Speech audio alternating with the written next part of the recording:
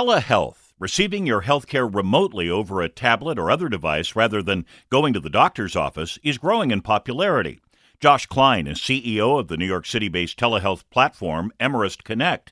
He says telehealth can be more efficient than the old model of going to your doctor's physical office. The more we give information to the doctors, the more they're starting to see the benefit. I can have a much better insight and I have a bigger picture as to what's going on with this patient. So what do doctors think of using telehealth? What ordinarily happens is a doctor sees their patient that comes into the office. They finally schlep into the office once or twice, but they don't get a lot of insight other than those 10 minutes when the patient comes into the doctor's office. So is telehealth the healthcare of the future? Will it spell the end of brick-and-mortar doctors' offices? We'll look at that next time. For this and more health news, go to WCBS880.com/health.